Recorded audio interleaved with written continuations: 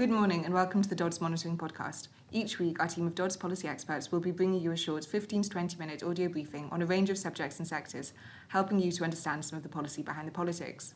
It's certainly been a week of mixed fortunes for the government's roadmap out of lockdown. On Monday, Prime Minister Boris Johnson confirmed that inessential retail, care services and outdoor hospitality settings would be able to reopen their doors on April 12th. And another good news, 3 out of 5 adults have now received at least one dose of their COVID vaccine. All undoubtedly positive developments that will help the country move out of coronavirus restrictions sooner rather than later. Also this week, however, concerns regarding extremely adverse reactions to the AstraZeneca vaccine have continued to circulate in the press. Yesterday, the Joint Committee on Vaccination and Immunisation advised that it was preferable for adults under the age of 30 to be offered an alternative vaccine to that produced by AstraZeneca as a precautionary measure. With uncertainty mounting about how this move might impact the vaccination rollout, perhaps now more so than ever, debate on COVID vaccine passports has been gearing up. To walk us through some of these conversations surrounding vaccine passports, today I'm joined by Sheila Amadoda, Dodds Political Consultant for Digital, Culture, Media and Sport, and Helen Hill, Dodds Political Consultant for Transport and Infrastructure. So with big events and international travel being two of the primary areas that passports could affect, it'd be really helpful to get both of your insights on this. So Sheila, coming to you first. Could you tell me what we know about the vaccine so far and what some of the reactions to the story's development have been? So far nothing has been confirmed as of yet, but there has been reactions from both inside government, business owners and the public. The government is currently looking at a system that would consider 3 factors: vaccination, a recent negative test, or natural immunity on the basis of a positive test taken in the previous 6 months.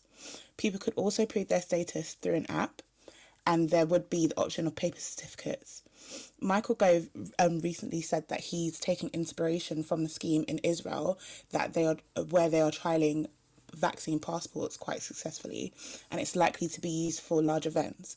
Right now, the government are holding 9 trials for vaccine passports throughout the month of April, focusing mainly on sporting and comedy events, mainly within London.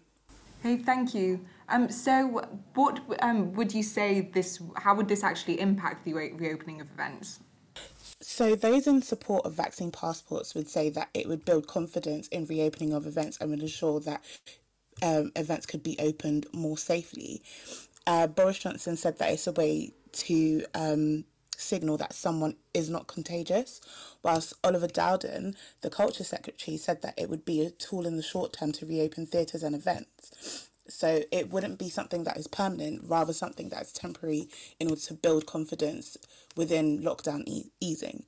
However, the British Beer and Pub Association fears that it could prevent millions of young people from visiting the pub for months and could discriminate against those who have not been offered the vaccine, such as pregnant women. And the reaction from a lot of pub owners seems to be that they just want to open and they don't want the possibility of vaccine passports, as it could deter a lot of people from attending events. Thank you. Yeah, that's really interesting. I think especially where people have said about the 2-tier system that this kind of change could bring in. Like I know in America, Biden said that there's absolutely no chance they'll have a vaccine passport, and I think there's a sense that it could be used as a way of like discriminating against people who are anti-vaxxers. So it'll be interesting to see how all of that develops. Okay, so Helen, coming over to you now. So yeah, Sheila mentioned how the UK were already looking to Israel as an example of vaccine passports. And another way, of course, they've been used is in things like international travel. So how likely do you think that the UK would be to adopt similar proposals to other countries? And can you walk me through some of the conversations around there? Sure. So, morning, Alex. Thanks for having me. So I'll give you a quick rundown of who's planning what so far around the world before we turn to the UK.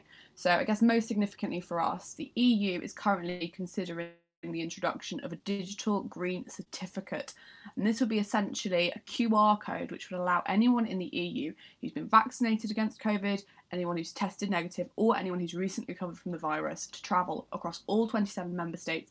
And that's just to kind of get travel up and running again. And the EU also wants to include non-EU countries in the scheme, such as Norway, Iceland, and Switzerland. It's not exactly the most likely that that digital green certificate could be extended to us, given the current state of affairs, but you never know, there's an option there. Israel has also already introduced a vaccine passport system, as Sheila said, and essentially it's allowed the country to start easing its national lockdown as well as start up international travel. Similarly to the EU, they have a green pass, which is available to anyone who's been fully vaccinated or has recovered from COVID-19. Now, the Israeli system uses an app, and this is opening up opportunities for international travel, with Israel striking 2 deals with Greece and Cyprus, enabling citizens with passes to travel to those 2 countries. However, the Israeli system isn't without issue, and foreign nationals cannot get hold of a pass, nor can vaccinated citizens who are not insured with an Israeli healthcare provider. There's also been privacy concerns over the smartphone app, and the government has admitted that the police don't have the staff to check if businesses are complying with the new rules. So turning to the UK, it's really difficult to say whether vaccine passports will be implemented, especially when it comes to international travel. So far we've had the Labour leader Keir Starmer say that the broader policy of vaccine passports would go against British instinct, whatever that means, and that it would be wrong to outsource checks of vaccine passports to small businesses rather than simply get the virus under control. But I think it's really important to stress here that there are very different ethical issues at play when it comes to using vaccine passports for international travel as opposed to using them to control where people can and can't go at home. So testing is already a huge part of travelling internationally during the pandemic and has been for months, so it's just not the same issue at all. So although vaccine passports could undoubtedly benefit the aviation industry, that would be more a matter of speeding up the processes rather than having to have a whole new system of checks. So the CEO of Heathrow Airport, John Holland-Kaye, has been really vocal throughout the pandemic in calling for vaccine passports. It explained that actually the paperwork needed to check people's proof of negative tests, that takes an extra 20 minutes per person. So vaccine passports, testing is already in place, but it would allow airports and the aviation industry to increase capacity and inspire more consumer confidence. So it's that rather than an issue of letting people get on with their lives, as is the case with using vaccine passports domestically. And from what we can see of public opinion, there is really strong support for the policy, with one survey seeing 78% of respondents in favour of the use of vaccine passports for international travel, which is actually, to me, quite surprising for a country which is so sceptical of things like identity cards. So in short, the public seems to be on board and businesses are on board, and it wouldn't change that much. So I wouldn't be surprised if vaccine passports were brought in to speed up the airport processes and paperwork of international travel, as long as this doesn't become the only way that people are permitted to travel. Thanks, Sheila.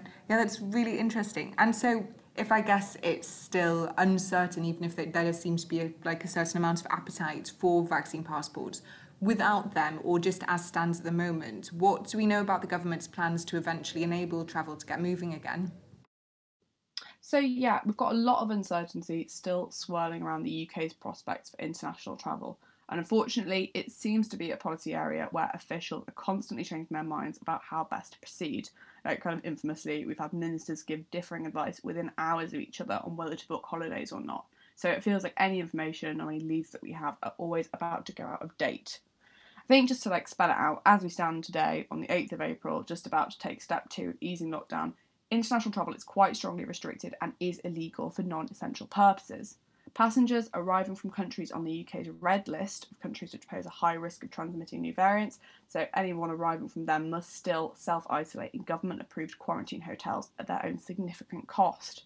Passengers arriving from all other countries must test negative before travelling to the UK, and they must also self-isolate for 10 days on arrival and are required to be tested on days 2 and 8, again, all at their own cost. The initial roadmap out of lockdown had suggested that non-essential international travel may have resumed from the 17th of May, but the PM has now warned in Monday's press conference that the UK isn't there yet and that international travel may have to be pushed back further in order to protect the rollout of the vaccine. Boris Johnson has also confirmed that there will be a new traffic light system for international travel once it starts up again, which will presumably see a return to something similar to what we had in place over the last summer. So the last traffic light system saw countries which were deemed to be low risk classified as green, which meant that no self-isolation was needed on departure or arrival. Amber countries would likely in this new system be countries with a higher rate than the UK, but which don't have any new variants or where cases aren't increasing. And it's hard to say what arrangements would be in place for travel between amber countries and the UK because we're in such a different place to last summer. but it's likely that negative tests and or vaccine passports would be needed, and I probably would see the reintroduction of the test to release scheme. And then finally, countries on the red list will likely kind of stay the same as they are in the system we've got now, with countries on the red list. So they're countries that are identified as having a risk of new variants, and anyone coming from a red list country, only British and Irish nationals are permitted to travel to the UK, and it's those people that are required to quarantine in these hotels. I think the big question on a lot of people's lips at the moment is whether they should be booking holidays abroad for now. And I think it's kind of fair to say that the consensus seems to be that they shouldn't. So the PM's urged people to be realistic and hold off on committing to any international travel. In the same press conference, we were promised an announcement on international travel this week, but that's yet to materialise. But hopefully this announcement soon will at least offer some detail as to what international travel will look like when it's permitted again, even if we can't be given a guaranteed date just yet. That said, we are expecting the long-awaited report from the government's relaunched Global Travel Task Force on the 12th, so that's Monday next week, and that's going to offer recommendations on facilitating a return to international travel as soon as possible, while still managing the risk from imported cases and variants of concern. There's also just been a select committee session scheduled for next Wednesday, which will see the Transport Committee question travel officials, as well as the Aviation Minister Robert Courts. To kind of conclude, although we don't know when we'll be able to go on holiday again, we're likely to know soon, even if that doesn't mean we can go on holiday soon. I do know that sounds really pessimistic. I'm not trying to bring down anyone's Thursday morning. But the good news is that we are starting to see some kind of opening up of the general tourism industry. So if you're really itching for a mini break, you can go on camping and caravanning holidays from Monday. Well, definitely can't turn nose up at a camping holiday in the UK. Thanks, Helen. That was really interesting. And I guess next week we'll be able to get more gauge then of what the direction might be for international travel, even when there are lots of unknowns still about variants and the vaccine passports and all of that. If you're not already a Dodds Monitoring client and you think that you or your business could benefit from getting up-to-date, tailored and cutting-edge political intelligence, then you can request a free trial by emailing customer.service@doddsgroup.com or calling us on 0207 593 5500. Thanks for joining us. Bye.